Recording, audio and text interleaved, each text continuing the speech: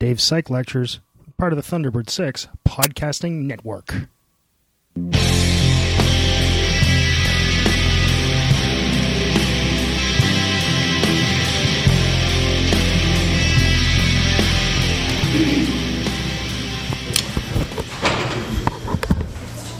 Okay, so we were talking a week ago about the idea of the sort of old-timey control group, which is when the animal's given a CS alone, and then the standard experimental group of the animal's given a CS plus. So that's a CS and a US. And the way we typically do control groups now is something Bob Squirrel came up with, which is maybe CS minus, CS plus. Now this, I shouldn't have done plus minus, plus minus, plus minus. Really, you would do that in a more random fashion. But what's happened here is you have an equal amount of CS pluses and CS minuses. Okay? So basically what's happened then is now the animal learns there's no correlation between the CS and the US. There's no correlation. That's what the animal's learned here.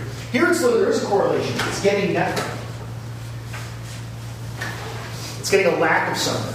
Whereas here what he's learning is it literally has no predictive value whatsoever. Okay?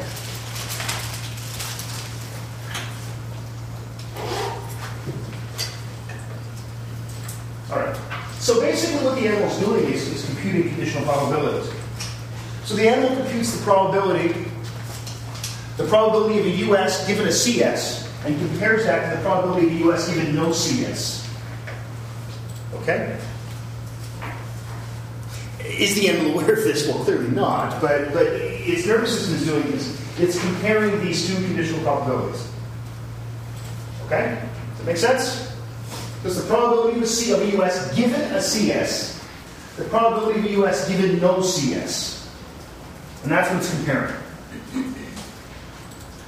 And the greater the difference between these two values, then, the greater the excitatory conditioning. Okay? On any given trial.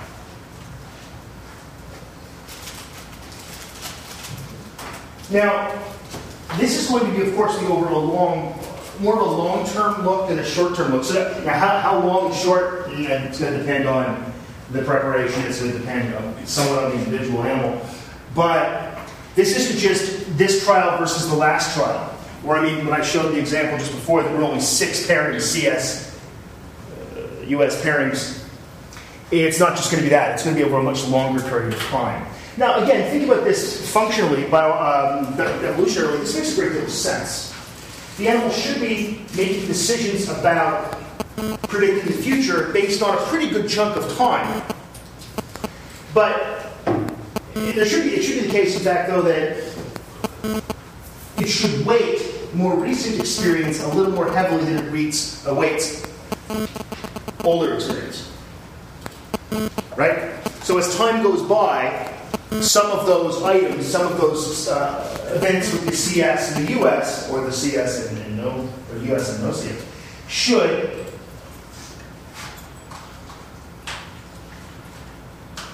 not matter so much. They should sort of drop out of the representation, have a little less weight in the animal's predictive modeling. Because in essence, the animal's nervous system is modeling the way the world works, as far as the CS and the US goes. So that's a whole lot of that. Okay? Does that make sense? Do you understand that? Now, how long is going to depend, like I said, how long that window is. We might call that a memory window. How long that window is where it pays attention to CS-US pairings and how much it weights them will depend on the preparation. So, for example, if you've got something like case diversion, it's going to last a very long time, and one trial will be enough. Right? And again, think about the biological consequences of a rat eating poison. Those are pretty intense, so you probably should pay attention to something for a very long period of time. On the other hand, you might have something that's a moment-to-moment change. The amount of food you get in a certain area, and it's usually the case with, say, rats that forage in a patchy environment. They go to places where there's some food and then they eat it all and it goes away. Other places there's a bunch of food, they eat it all and it goes away.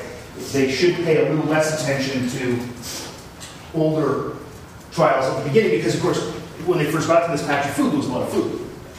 Then they start to eat it all, and it disappears, and they should leave for a while. Right? Makes sense? Yeah, please.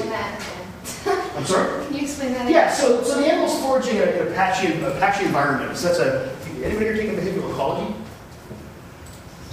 Great. Okay, so I thought maybe there was an off chance that some yeah. Okay. So the rat arrives at a certain place, and there's the CS in this case can just be the surroundings. Okay? So the CS is just the surroundings, whatever they may be. So we can think of a certain landmark. Okay?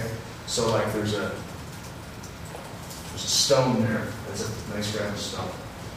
And the animal now has learned, well, as soon as it gets there, there's food. Right? And we'll say there's 15 pieces of food there. They have a number. I don't know what the pieces are.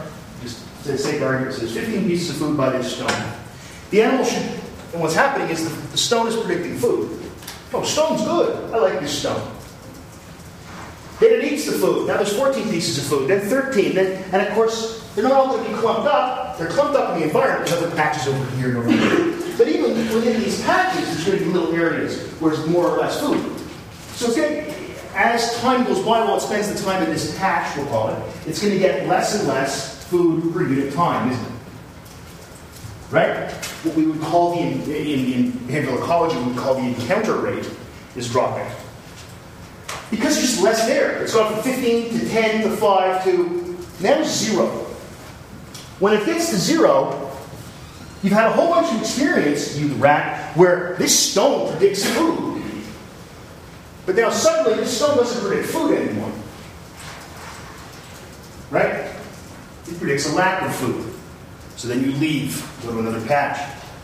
Or if you think about a hummingbird out in the wild, hummingbirds eat nectar, right? Nectar-feeding birds. When you suck all the nectar out of the plant, there isn't any more nectar in the plant. Will there be more nectar? Yeah, in 24 hours or so. But not today. You drank it all. There's just nectar. So it's gone. You can go somewhere else. Maybe you come back tomorrow. Right? So over time, in this case, your window, you're going to pay attention to, you want to call your memory window, they call it behavioral ecology. Your memory window is going to be pretty short, probably. You don't want a really long one, because if you have too long a window, you're going to be saying, oh yeah, this is that place where there's 15 food items. But there's not 15 food items right now, there's 9. Right? So this can be a long-term or a short-term phenomenon, this comparing of conditional probabilities. And it depends on the situation. Does that make more sense, Kristen? Yeah. Good.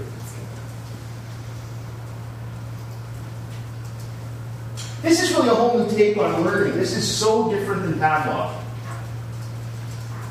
While Bob Rescorla doesn't couch in the behavioral ecology terms I just did, he's not averse to those kind of things. That's not his deal. His approach, and many others, was, and I should say it wasn't this one, revolutionary, because it's not like the animal is a mindless automaton that's just being hooked up and reflexes are being rewired, right? The animal's actually making calculations. This is about representation. While it's pretty simple representation as far as memory goes, it still is about representation, isn't it? Right? Questions? All right. Okay, some other things we can look at before we get into some really good theoretical stuff. When we talk about a CSUS pairing, we call that first order conditioning.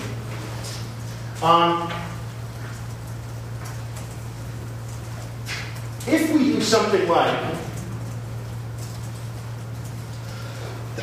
call it CS1 plus.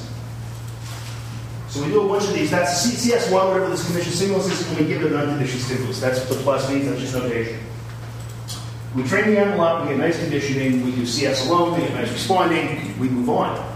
Now we pair CS2 with CS1. There's no plus anymore. Okay? There's no, because now we're not giving any.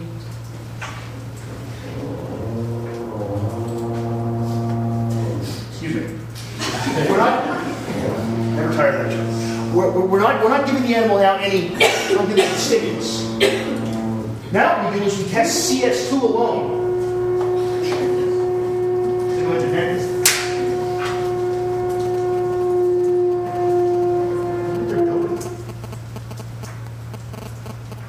There. So now we give the animal CS2 alone. And what do we get in this case? Well, we're going to see if we get a response. And if we do, we see we've got second order conditioning. Okay? We've got second order conditioning.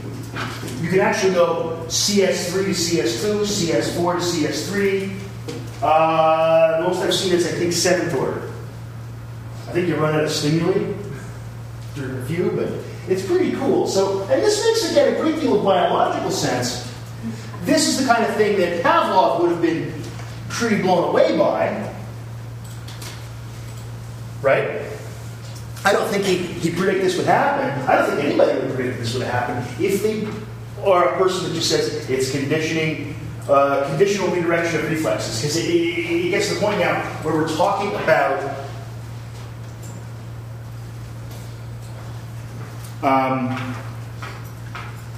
a representation. Because the animal's now putting CS1 and CS2 together with the US. It's much more complicated. It's actually also quite a bit more like that. Now remember, these are not compound stimuli. This isn't CS2 and CS1 together for the whole time. This is CS2 simultaneous with CS2, and then CS1 comes on near the end of CS2. And they overlap a little bit. Just like you would do with the CS and the US. Okay? But again, I think the world works a lot more like that, where there's much more higher order things. Okay, quite you understand higher order conditioning? On the other hand, we can do something called sensory preconditioning, where we reverse this process. So instead of doing the pairings of CS2 and CS1 first, the first thing we do is we go CS2, CS1, then we do the pairing of CS1 with the US. And now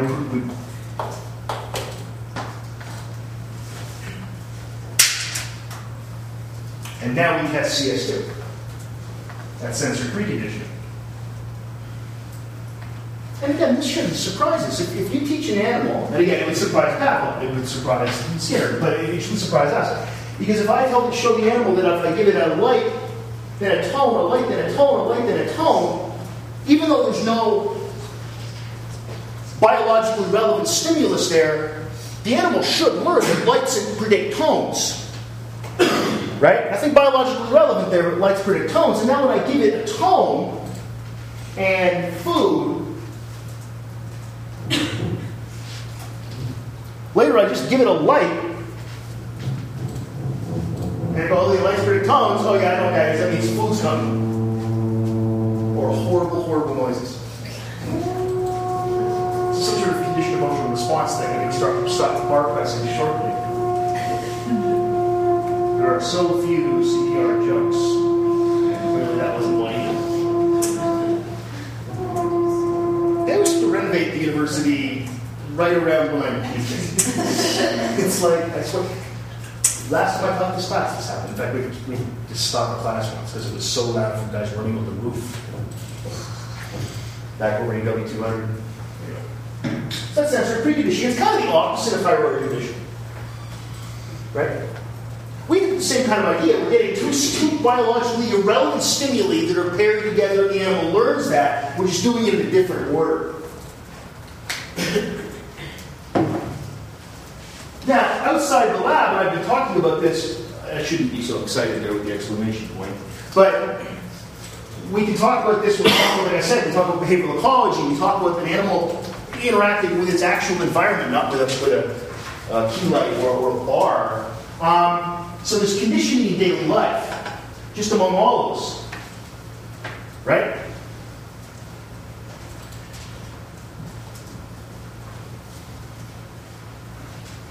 you smell food cooking and you settle it.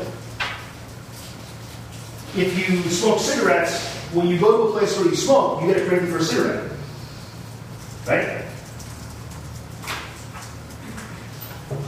We talked with the shooting gallery phenomenon with heroin users.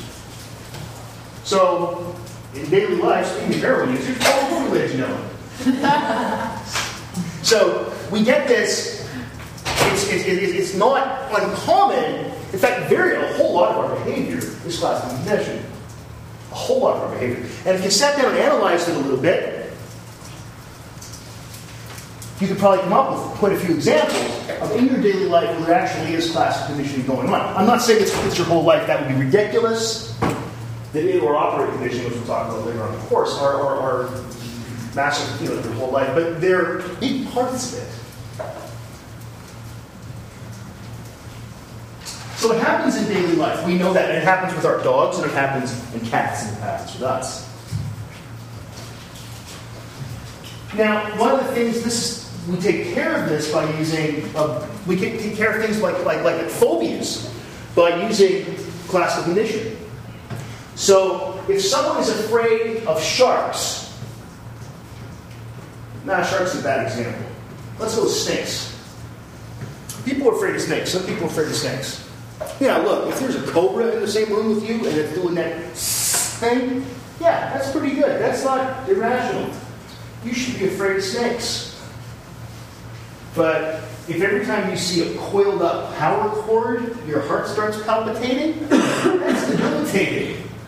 Right? There are people that are that afraid of snakes, but when they see something that resembles snakes enough, even as much as a plate of pasta, they get kind of shut down.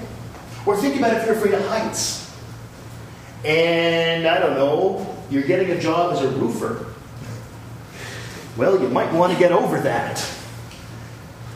But there are people that are so afraid of heights, they can't stand up on a chair. Right? So this is debilitating. Not reasonable afraid of heights. If I put you on top of the building, on a windy day, top of the Sears Tower in Chicago on a windy day, and it is the Windy City, you should be afraid. That's sensible. But if you're inside, you don't stand in my dad did this. We were there at the observation deck, and he's standing in the middle of the building, or the observation deck, going, no, I'm not going over there. It's pretty scary over there. It's like, Dad, and I'm leaning on the window. Don't! So that's silly. So what we do is the first thing you do is you teach people how to do relaxation. And I think I've talked about this. You teach people relaxation techniques. It's pretty classic stuff. So you teach them, the old thing about, contract this muscle group and then let it relax and concentrate on how that feels. And you eventually get to the point where you can get people, if you teach them relaxation techniques, you can get people almost sleeping, almost on command. I remember in an abnormal psych class I took as an undergrad, the prof was kind of an expert in this, and she taught us, and it was an 8 o'clock class, 10 o'clock in the morning, but she turned the lights off and had us do this thing, and like 2/3 of the class, and like 100 people were asleep after 10 minutes. And she was just, flex your fists, now let it go and feel what that feels like, and concentrate on that, etc., etc. You can teach people how to do that pretty easily. Okay? So you got that. Then you have purely beautiful relaxation. And what you do is you then build up what's called an anxiety hierarchy. So let's say the person's afraid of snakes, and you say, what's the scariest possible thing? Well, they would say, having a snake crawling on my body. Okay, good. So that would be the top. And then you start listing things. What about having a snake in a room with you? It's not on you. Oh, that's pretty scary. Not as scary as the snake on me. What about having a snake in an aquarium, like in a cage? But it's not, it's in the room with you. Oh, that's pretty scary, not as scary as it's loose. And you go down eventually to, what about an earthworm on the road after it rains? And then finally, what about a bowl of spaghetti with a sauce on it? And then you eventually get to a point where you get to something, and it might be the spaghetti and sauce, or it might be a ball of string or something that has some characteristics in common with snakes, but it doesn't make the person anxious at all. So what you do is you show them the thing, let's say there's a pile of string, and you say, you see that? I want you to relax. And they've now learned already in a previous therapeutic session how to relax on command. Then you show them the posture. They say, are you a little bit nervous? Yeah, I'm getting just a little. Okay, I want you to relax. And they just, again, because they've learned how to relax on command, they relax. What we're doing there is we're taking characteristics of snakes like slitheriness and longness, and we're pairing them with relaxation. Relaxation being the opposite of anxiety. And now the next thing is like earthworms, right? Because they're kind of getting a little snaky. What do you think of that? Well, it's a little bit, I don't like it very much. Okay, relax. And you can do it. Okay, then you get an earthworm on their hand. How do you feel now? Okay, relax. Relax. Now the thing is, if they can't relax, you go back to the previous one in the anxiety hierarchy. Until you get they're relaxed and they keep moving on. You can, within usually like 3 sessions, like 3 one-hour sessions, you can have a person holding a snake. It's the power of classical conditioning. This was developed by a guy named Volpe. And it's called systematic desensitization. And it's one of the reasons that one of the most effectively treated psychological disorders is a phobia. Because you can just make them go away. Really simply. Really simply. It's quite nice. You can do you can also do aversive counter conditioning. On the other hand, you can get people that like things too much. These are people that are frightened before here. Now here we have people that like stuff too much. That stuff might be women's shoes. So you think, well, that's not too bad. Well, it's bad if it's a guy and he breaks into people's homes to steal the women's shoes. And there are cases like this where people have these what are called philias, not phobias, and they actually aren't. They're creepy, but they don't hurt anybody. But they break into homes and steal underwear or shoes or something like that. Well, that's got to stop it immediately. Right? So what you do, you show them pictures of shoes and things of shoes and make them sniff rotten hamburger. Yeah, well, it's better than having them break into their house and take your shoes. And that works okay. For something that specific, like shoes, and you think, okay, let's stop pedophiles that way. Not as successful. Not as successful. It's been tried. And this is, by the way, this is with people that want to be treated. There are pedophiles that are, but then there are ones that are like, I know this is wrong. I don't want to be like this. Make it go away. Right? And they're either, mandated by the courts to go into these programs, but there are cases of people that know that they're like this and they don't want to be like this. Good on them. The other ones, perhaps we can straighten them up. But this isn't horribly successful in that case. We've got, why is it not horribly successful? I don't actually know. I've heard a lot of thoughts about this. A friend of mine did a PhD work on pedophiles. And he said that there's not a whole lot of stuff that works well. Especially not when you're giving them a picture of a child, it's just exciting all over. Yeah, but then you shock their penis. Yeah.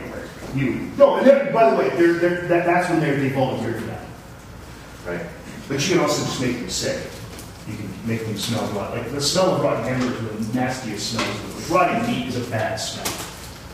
Right? So you make them smell something that anybody finds disgusting. There's probably some website out there where people like rotten hamburger. But, it's some sort of pay site, rottenhamburger.com. The sad thing is it's probably true. Yeah, Danny. So, would they use aversive counter conditioning for people because you just described OCD in a lot of ways? I haven't heard that. I mean, OCD responds pretty well to cognitive behavioral therapy and antidepressants. So, I don't think it's been used for this. The problem with OCD is that it's, and this gets more into the operant conditioning, it's reinforcing to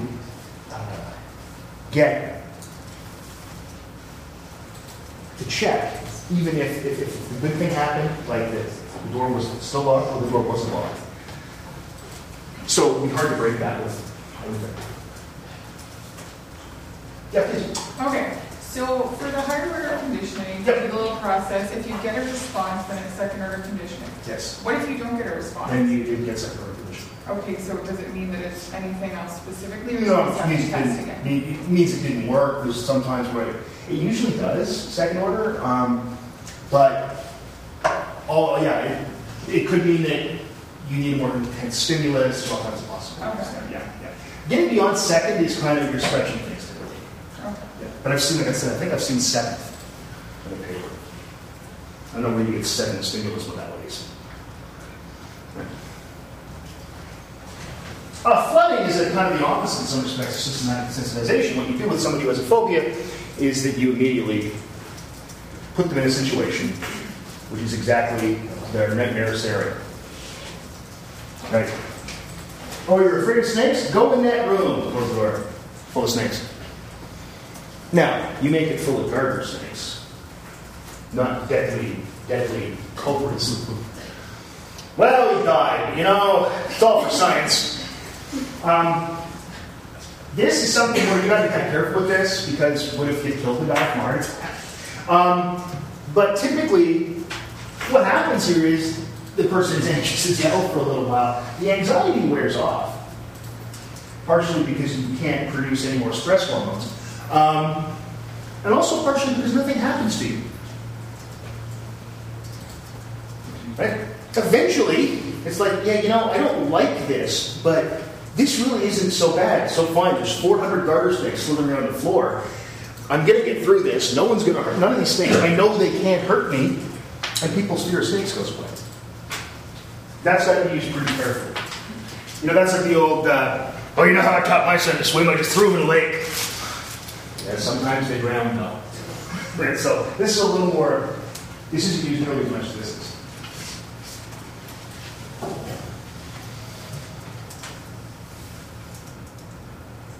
But the nice thing is, the most common, or some of the most common psychological disorders are phobias. And they tend to be things like social phobias, fear of speaking in public.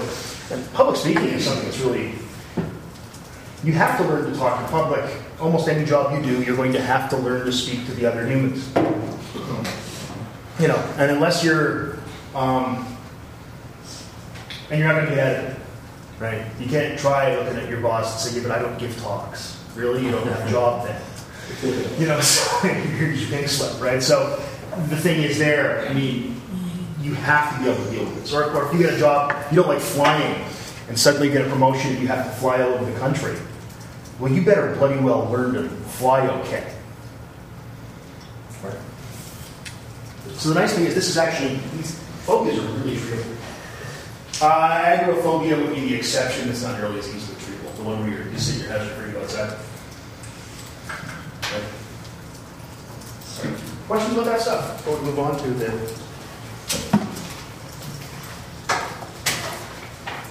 Okay, where are we? We'll go with that. It's done. That's all right.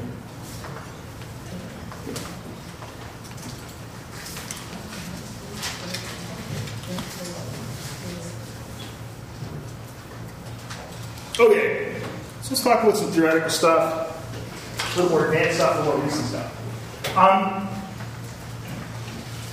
So let's get my nose positioned properly. There we go.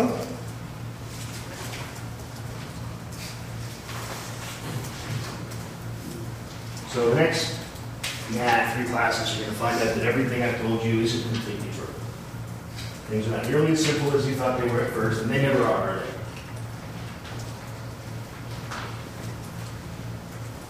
I remember during the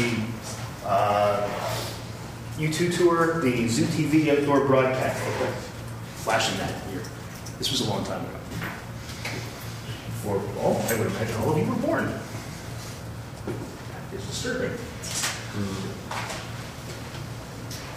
So the number of pairings is an important variable. In fact, maybe the most important variable, right? If I give you 20 CSUS pairings compared to 10, I should get more conditioning in the group of 10 than the group of 20. Right? It might be the most important variable. Okay. Well, then I'd like you to, and I've hinted at this, but explain what's called Cayman blocking.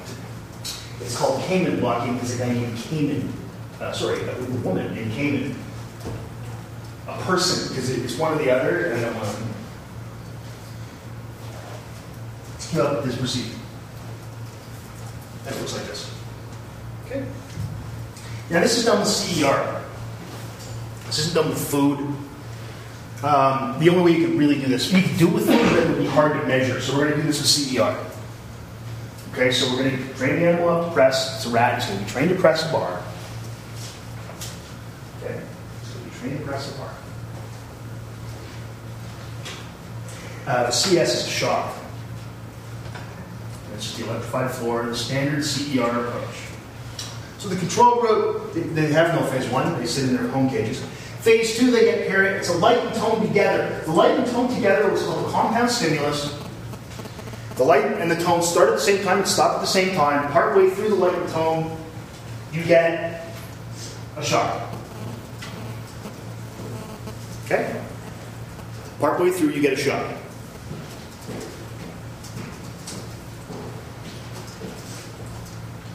Then you test the tone by itself. And you get startle, right? You get a CER. So you get CR. You get CR, so you get CER, so you get a CR. Which means you actually get less responding to the bar, right? So it's less responding to the bar, which means we have more learning. Which I know seems a little less backwards, but... Okay. Good so far. Classic, simple, straightforward experiment. In the blocking group, they've got light by itself and the CS, which is just shock. You get a bunch of pairings here. We're going to make up numbers. We're going to say we get 20 here. We're going to say we get 20 here.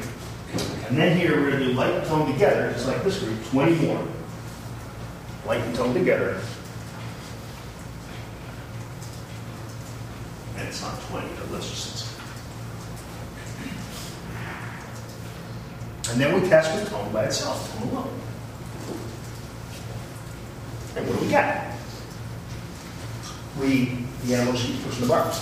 No CER, so in other words, it keeps responding, which means there is no learning. Or none or very little CER. So none or very little. Wow.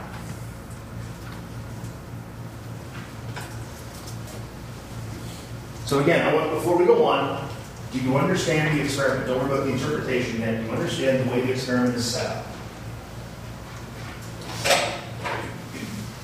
You're getting the same number of pairings here as here. So the animals in both groups have experienced the tone along with the plus the same number of times. Let's again say 20. The same number of times. So now we see that the number of pairings is not nearly as important a variable as, say, Pavlov would have believed.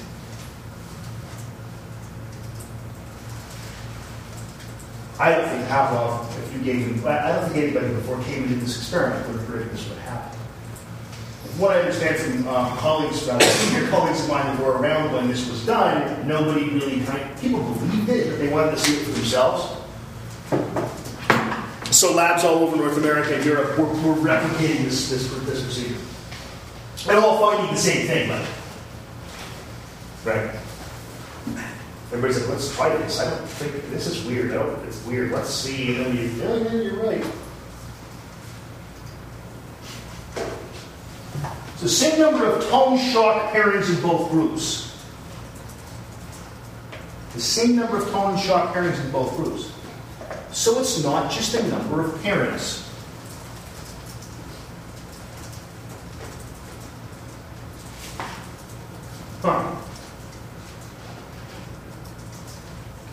The tone predicts nothing in the blocking group. Well, it doesn't predict anything extra.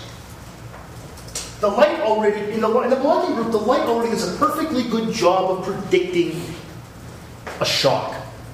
A perfectly good job. The tone is irrelevant to making a prediction about the upcoming shock. It's completely irrelevant.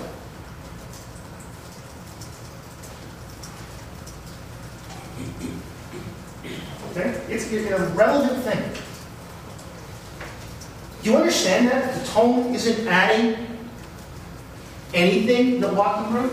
Because they can already predict perfectly, or pretty perfect, close to perfectly, when the shock's going to happen. They can predict it. So who needs it? It's redundant. It's ridiculous. It's outrageous. That's a Seinfeld reference that very few of you are going to get. But didn't you say that you're actually not predicting nothing? That, or you are predicting that something isn't going to happen? No, because the tone does predict the shock. It's nothing. No, it predicts the shock just fine. Here, let's go back. Let's go back here. Okay, blocking group. Light by itself and shock. Light and tone together and shock. Operation, the eyes of the experiment. The tone predicts the shock just fine. The animal doesn't. But it has no extra predictive value. You see what I'm saying? The light already does a perfectly good job predicting it. There's an equal number of pairings of tone and shock, A, a light tone compound, in both the control group and the blocking group. Right? It's equal. But this, you don't get any response here to the tone, because the tone doesn't help. The tone adds no extra predictability. Right? Does that make sense there? Anybody else? I want to make sure you understand this, because it's a pretty cool experiment, first of all. Makes a great short answer question. And it's freaking brilliant as well. I mean, it's really clever science as well. I mean, it's just neat. Okay? So again, same number of pairings of tone and shock. And it's not just a number of pairings, because we get one group, the blocking group, where light has blocked learning about the tone. That's why it's called blocking. The tone predicts nothing in the blocking group. Well, nothing extra. It has no extra predictive value. It does. We can look at it and say, yeah, every time there's a tone, there's a shock. You're right. It does. Yeah, but the animal doesn't care, because it isn't doing anything extra. It's not helping in any way. So, for Squirrel and Wagner, these are older pictures. They were graduate students when they came up with these ideas. These are from their respective faculty websites. These guys were in their 20s when they came up with this.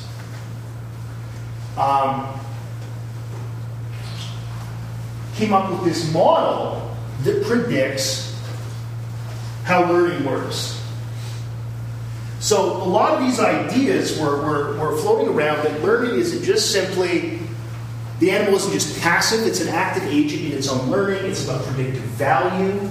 That the animal, you saw the thing on the score of control, so that the animal is actually making calculations, if you want to call them that, in comparisons of probabilities. All these kind of things started coming out. And there was a slew of young scientists coming out in the late 1960s, early 1970s that were questioning the orthodoxy of everything. Right? So while many of their friends were out protesting the Vietnam War and questioning that orthodoxy, they were questioning the orthodoxy of learning theory. They perhaps were also, I don't know what their political views are.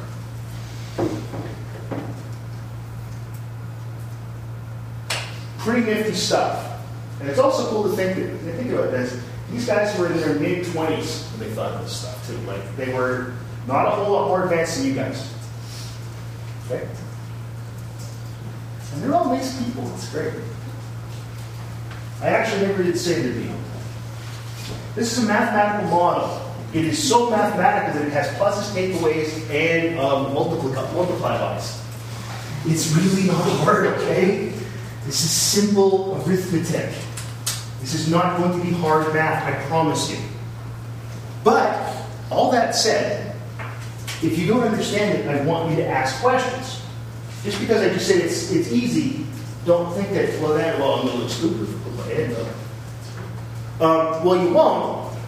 The first time I taught this stuff, I asked my old PhD supervisor, Sarah Shuttleworth, a question because she was in that class with Chris Squirrel and all the time. A person in the class asked the question, I'll get to it, I'll talk about the question when we get there. But it was an odd question, and I sat there doing the math. I don't know what would happen in this situation, so I asked her. And she said, well, I don't know either, but you seem to have been thinking in that sort of thing. And then I responded to her email, it's very strange because remember the time I did the Squirrel-Wagner question on me in grad school in the learning seminar class, and I got 1 out of 20. And she replied, you never got 1 out of 20 anything in your life. And I said, I have the test right here. Would you like me to fax it to you? And I looked at it, and just a bunch of numbers I wrote down. It was like I was in that show Lost and just writing down numbers. No idea. It was like one of them number stations. She gave me 1 to be nice, or to be, 1. Anyway, so don't feel bad. I had trouble understanding at one point. I don't know how. I look at it now. Yeah. But if you have trouble, I had trouble understanding in graduate school. Okay, so don't feel bad. Ask questions. This is a trial-by-trial model.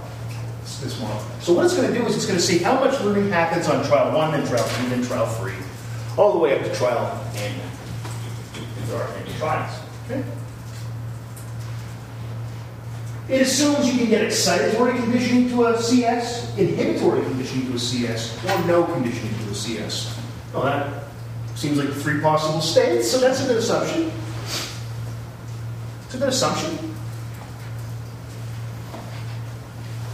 And it's all about what the CS predicts. So again, this is where the blocking thing being part of the inspiration for this, it's all about what the CS predicts. Now, there's a series of rules, we can call them assumptions about the model if you want to get all mathy on me, but they're basically rules about how the model is going to work. Okay?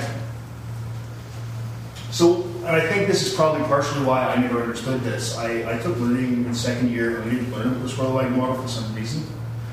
And then we learned about a really complicated model called the Peirce-Hall model that no one uses. And then I got to grad school, and we said, here's the math. And I went, oh, it's an equation. I like equations, and then I couldn't understand it. So we didn't go through these rules, so hopefully this will help. If the strength of the US is greater than expected, in other words, if the animal gets more food than it expects, or more shock, or whatever, then excitatory conditioning to the CS should be the result. So if the animal if the strength of the US, in other words, it gets more food than it expects to get following a CS, we should get some excitatory conditioning on that trial to the CS. So the animal is given, the first time it's given a buzzer and meat powder. What does it predict should come out of the meat powder? Or the buzzer rather? Absolutely nothing. What does it get? Food. And let's say, usually do this for the sake of the model, it gets 100% of the food I would give it. It gets 0 food, it expects 0 food, gets 100% of the food, it should learn a lot in the first trial. Does that make sense? If the strength of the US is less than expected, you will get inhibitory conditioning. The animal expects, now let's say we've got it totally trained up and it expects 100% of the food every time we give it a buzzer. We give it the buzzer, it gets 100% of the meat powder we would normally give it. Powdered meat. But it gets nothing. On that trial, it's learned, at least that trial, that you got nothing, you expected 100, you're going to get some inhibitory conditioning for that US, or that CS, I'm sorry. Does that make sense? When it gets less than it expects, you get inhibitory conditioning. More than it expects, you get excitatory conditioning.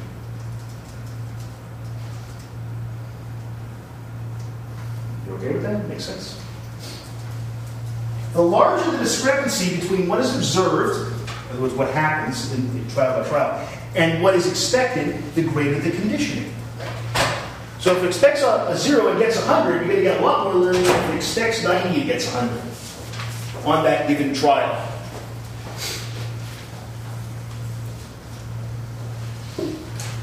Okay? So the greater the discrepancy between what is expected and what is observed, the greater the conditioning.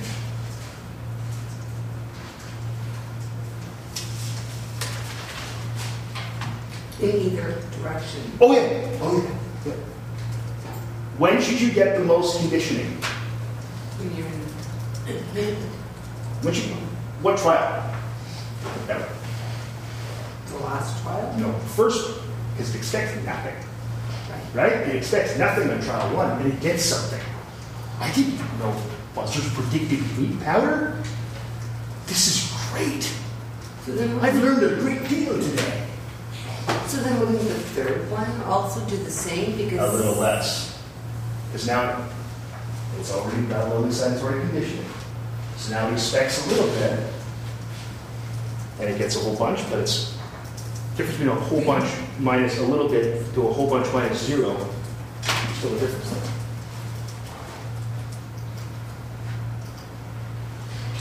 The more salient, because that's not the CS-US discrepancy. That's the difference between the CS and the US. That's the first set of rules. The next rule is the more salient the CS, the more conditioning you will get. In other words, the louder the tone, the brighter the light, the more conditioning. Well, that makes sense. It's easier. It's brighter. It's louder. You're going to learn more.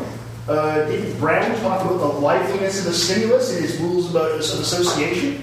Yeah, same kind of idea. So the brighter the light, the easier it is to learn about. The louder the tone, the easier it is to learn about. Now, you can take this too far and be silly. The animal can't learn anything if it's so loud that we've blown out its eardrums. It's so loud, the rat's ears are bleeding and it can't hear anymore. How'd that work for you, rat? Learn anything? No. There are, biological constraints at work here, obviously. Or, it's a really bright ultraviolet light. The animal can see UV. Well, it's not going to work. Right? This is within reason, obviously. This is important. If you have 2 or more CSs together, in other words, like light and tone in a blocking experiment, their strengths are additive. So if light predicts 27 foods and tone predicts 3 foods, the animal, when it's given light and tone, should expect 30. They're additive.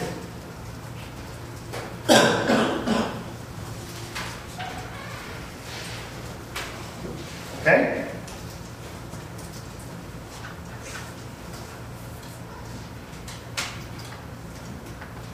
Basically, this is a model of surprise. That's what it is. It's a mathematical model of surprise. The more surprised the animal is, the more it learns. Whenever I think about this, I think of rats with little hats on. Other little rats come in, and one little rat comes into the cage with surprise. Tone predicts food. Or surprise, light predicts shark. Stories. See, because it's the discrepancy between what's expected and what's observed. That's surprise. The more you surprise the animal, the more it learns.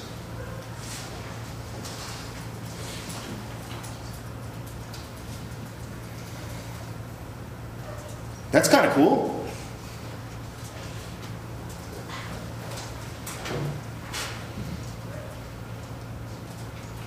You can't predict surprise, man. You can't model that. You're taking away all of humanity. It's like modeling love, man.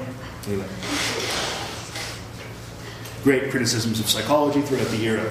But you can't do that. It's weird. This model makes some really neat predictions. Okay? And in fact, I use the word groovy because they came up with it in the 60s. So perhaps they said it was groovy, or maybe, far out. Far out, blocking. Predicts the slope of the acquisition curve. Doesn't it? Think about it.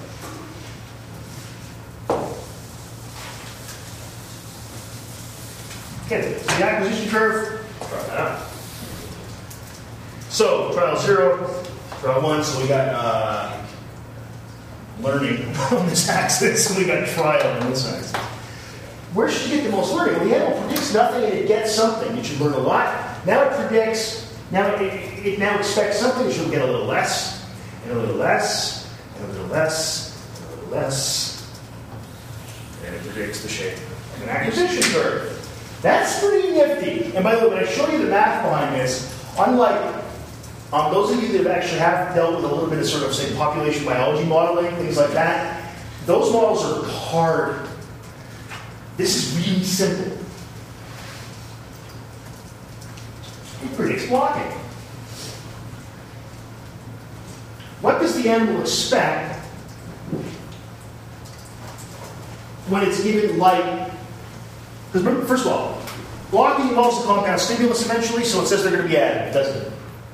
Right? So it says they're going to be added. It's the first thing. Secondly, it says that it's about predictive value. Well, when we're doing blocking, so with our example, it was light then tone, right? So this is, let's say, light, learning about light. How much learning is left to do? There's only a certain amount possible for any US. How much learning is left to do? Well, almost none. So if this part here is light alone, how much room do we have? So it's still going to keep learning about light as this approaches this norm here. But it's also going to have to be learning about tone. Assuming these are the same salience, the same brightness, assuming the light is as bright as the tone is loud, they're going to be equally salient. So that means half of this little gap is what more they can learn about light. They've learned a lot already about it. And that's also half of the time they can learn about tone, because it's an additive model. If we get tone by itself, then it's going to be way down here, because that's all it's learned, that little tiny map. It predicts blocking. And the best explanation of blocking before the Squirrel Wagner was it was magic. No, it wasn't actually. They didn't say that. I'm quite sure it's some sort of black magic. You're a witch. Ways the same as a witch. A duck. Nobody, my python, nothing. Boy, you are so wise in the ways of science. I love that one. This predicts condition inhibition. Remember we talked about condition inhibition? We got a CS negative, and we condition the animal. This predicts a lack of something. This predicts a lack of something. And then we put the two together in a summation test. So we say CS minus, and how long does it take to learn about the CS minus and some other thing together in a compound, right? We put those two together, and then we measure the amount of learning, like how long the learning takes. It takes longer when you have an already conditioned inhibition, a conditioned inhibitory stimulus. Well, it's an additive model. You're putting these two things together. It totally predicts what should happen in conditioned inhibition. It predicts what's called overshadowing. Now, what's overshadowing? I'm talking about overshadowing. Overshadowing is when you have a compound stimulus, and one stimulus is more intense than another stimulus. We had a red light and a green light. We're going to flash, and then we're going to give the animal food. But the red light is 10 times brighter than the green light. The animal's going to learn more. It overshadows. The red light overshadows the green light. When we test the parts of the compound alone. Well, this says you learn more about a more intense stimulus. Nice model. It predicts something called over-expectation, which I will explain in just a moment.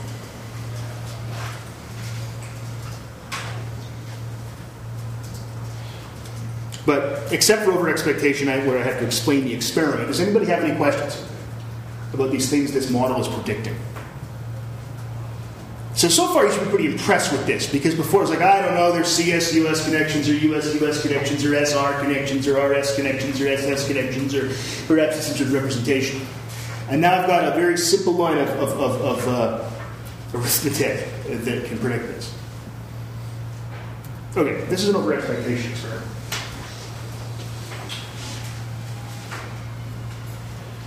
So, we have an experimental group and a control group. Let's look at the control group first. We get trials with a light and plus and a tone and plus. In other words, light and a US and a tone and a US. That is not a compound. They're apart. Okay?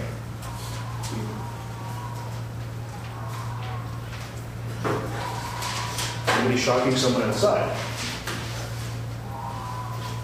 Horrible, what is that? Okay, it's a bunch of people, so it's either some kind of thing, it's not. I was afraid somebody's getting hurt, that's all. Angry Birds live. Honestly, I mean, you never know. Maybe somebody's getting hurt. And we're all in here just laughing about it. It's on the internet. It turns out a guy's getting killed. I thought I'd look, so we wouldn't all go to jail. So I'm kind of really a hero. If you think about it. Okay. Because I walked over there. Again, not a compound. Not a compound. This is going to probably, if you want to think about this being food, go ahead, but it's going to be a lot easier to do this with shocks and it being CEO. So is that light shock, tone shock? Yeah, that's right. But it's not, yeah, and they're separate parents. Yeah, it's not a compound, exactly. And now nothing in phase 2. Phase 3, test phase, we test the light by itself and tone by itself. We get a good strong CR, just like you would expect. I've taught the animal that light predicts shock and tone predicts shock. We should get nice, good CRs through light and tone.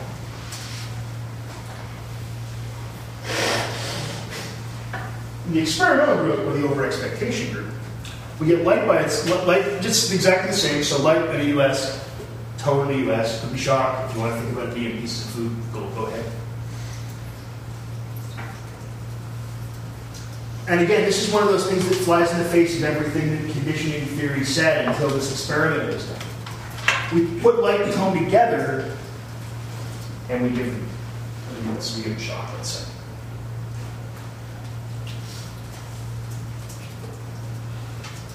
Now we have perhaps twice, and we can just say that, twice as many pairings of light and tone in the US compared to the other. Twice as many.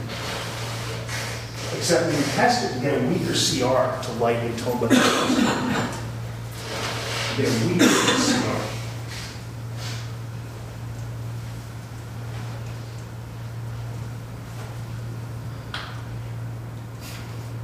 Well, that's crazy talk. How can that even be? This, in fact, was completely predicted by the model. This experiment wasn't done before the model came out. The model came out, and people did the calculations and go, yeah, well, you know what this says? It says this would happen. And it does. Schroeder and Wagner's stupid. Look, they said, yeah, that's exactly what happens. Now, I don't think people would be like, Schroeder and Wagner's stupid, maybe somewhere. I'm sure there's some guy somewhere doing it. Do you understand the experiment before we get into this? Yeah, go ahead. No, go ahead. I was just going to say, well, wouldn't the weaker response be, one, because the light didn't fall with a shock, so there's less shock there. What do you mean? And two, what do you mean? You lost me. well, you have light shock, tone shock, Yeah. and then you have light, No, light and nothing. tone together. No, light and tone together. Shock. Oh, That means a compound stimulus. Yeah. That's Okay. important to understand here. So the same number of pairings, more pairings of light and shock and tone shock in this group than we had in this group here. Okay, so wouldn't the nothing be more because you had more time for it to sink in and realize that you've done Well, you had more the time, learning? but you actually had more pairings. This animal has got twice as many pairings of tone or light. See, because it's got tone plus, light plus, light plus. It's got twice as many here as it does here. You should get twice as much learning. Alexander. Is the shock intensity the same? Yeah. Assume all that's all the same across all of Yeah, because I was thinking maybe if it rose like the shock intensity in the second phase, then you could as well get a strong CR because it's Yes, in fact, that would work if you made it And you're thinking, Yeah, well, the heck, twice good man. If you make this actually twice as strong, it will be equal. Okay. Good job. A little slower. Okay. So again, think about this. You get twice as many parents. Whoops. In this group than you get in this group, yet you get a weaker CR here than you do here. That flies in the face of everything it said. Number of parents, no. In fact, in this case, number of parents, there's more, twice as many, doesn't matter. All right. You have a question, Jen, or are you just doing this? Just doing that? Just scratching? Okay, here's the model. There's different versions, different places. This is the notation I use. The book is almost like this, but they mean all roughly the same thing. Okay, delta V sub I, that should be equals, damn it, S sub I times A sub j minus V sum. Okay, what's I? I is the CS. That should be an equal sign, not a minus. That should be an equal sign. I went through, I thought I got all the typos in. Typos in math are bad. I is the CS. J is the US. S is the salience, and it's salience of the CS. Okay? A is the value of the US. We tend to arbitrarily set that at 100. Just it makes the math easier. So, you know, you could make it 7 if you wanted to. You could put an actual number here. So if you give the animal 10 pieces of food, you could make it 10. It's not a problem. We tend to just use 100 because it makes the math easier. And V is the amount of conditioning.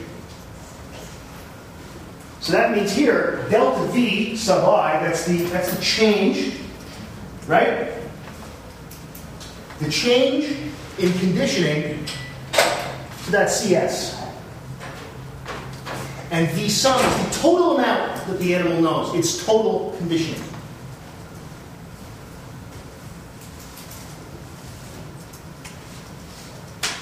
So delta V sub I equals S sub I times A sub j minus V sum.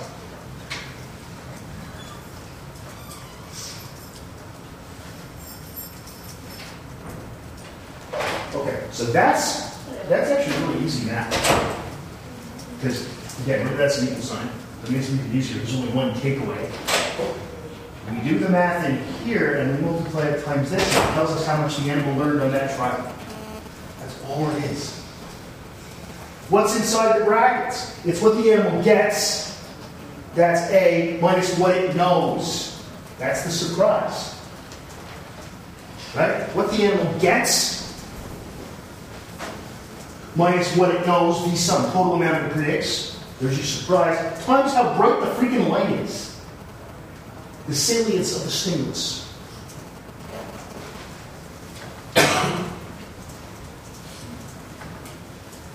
Wow.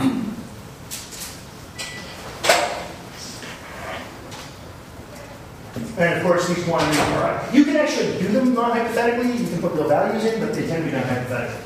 So the salience values tend to range between 0 and 1. 0 meaning the animal can't detect it, and 1 meaning it's so bright that it's the brightest light an animal could detect. Like that. Past that, its eyes explode. Right?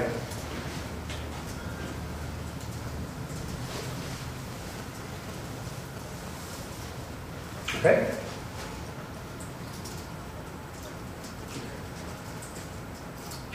All right, here's an example. Let's say a food pellet equals 100. We're going to give the ant rat one food pellet. A food pellet is 100 foods. We're just making it that way to make the math easy, okay? Because it's 100% of what it gets. Let's say the salience of a CS, it's a light, is 0.2. And again, salience goes between 0 and 1. The sum is 0 at the start of the experiment. There's no conditioning yet. The animal doesn't expect anything. So V sum equals 0.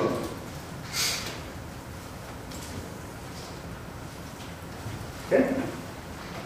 So remember, V sum is the sum of all the learning. V is the amount of learning.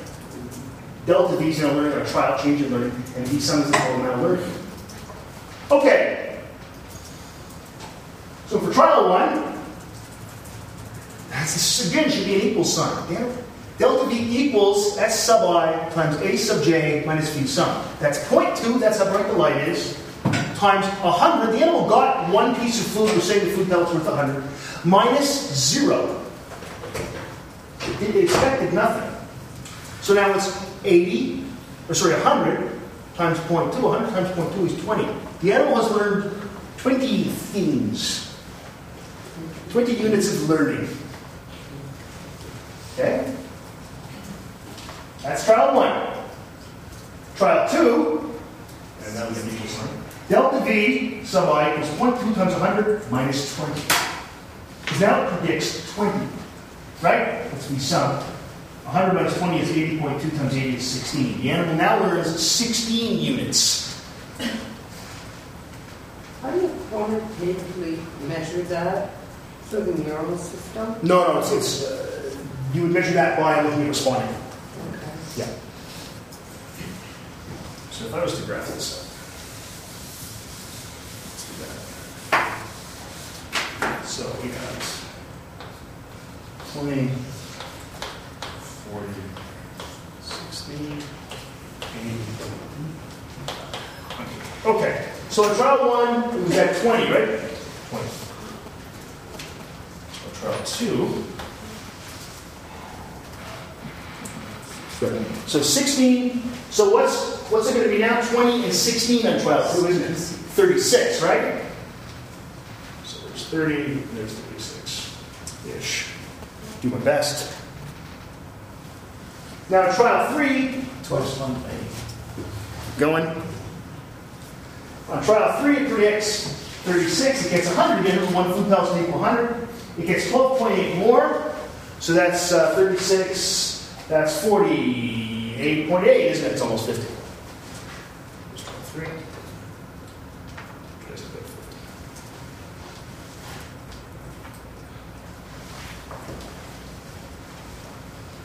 So it's 48.8, right?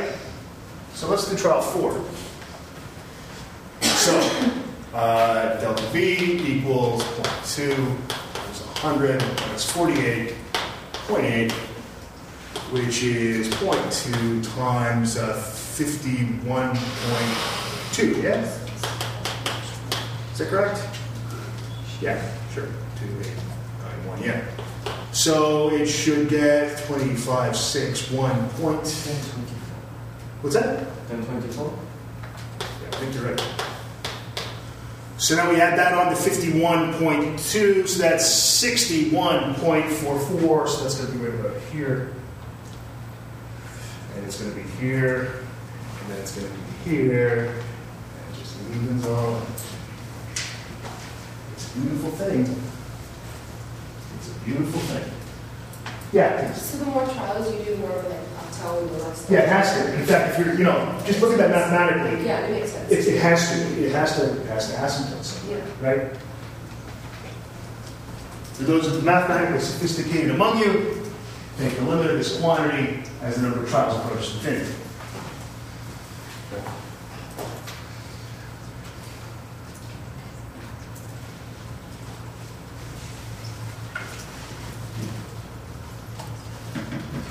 So you're going to get less and less conditioning as time goes on.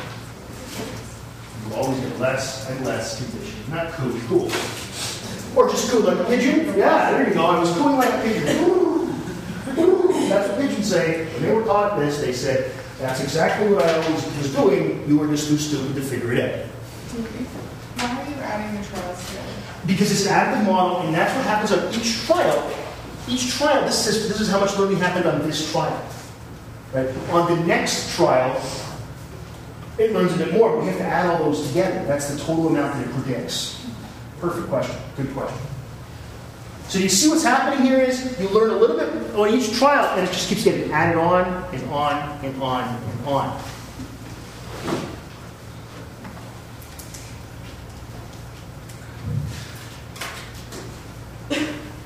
Now, what I want you to do over your break for Thanksgiving, take this out to about 10 trials and graph it. Just to practice. You can use a calculator. It shouldn't be that hard. or you can make an Excel spreadsheet that did it for you.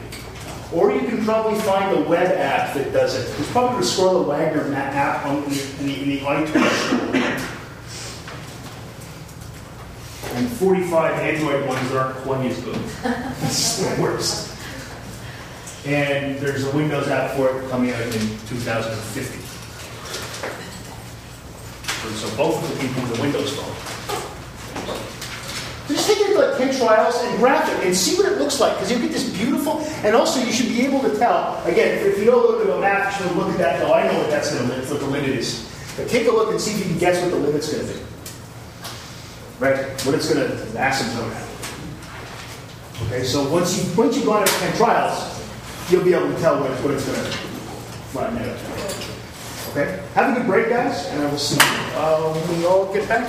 We all reconvene after. Oh, and no class Monday, remember? Because it's Thanksgiving. Aha. Oh. Yeah. So, see you Wednesday.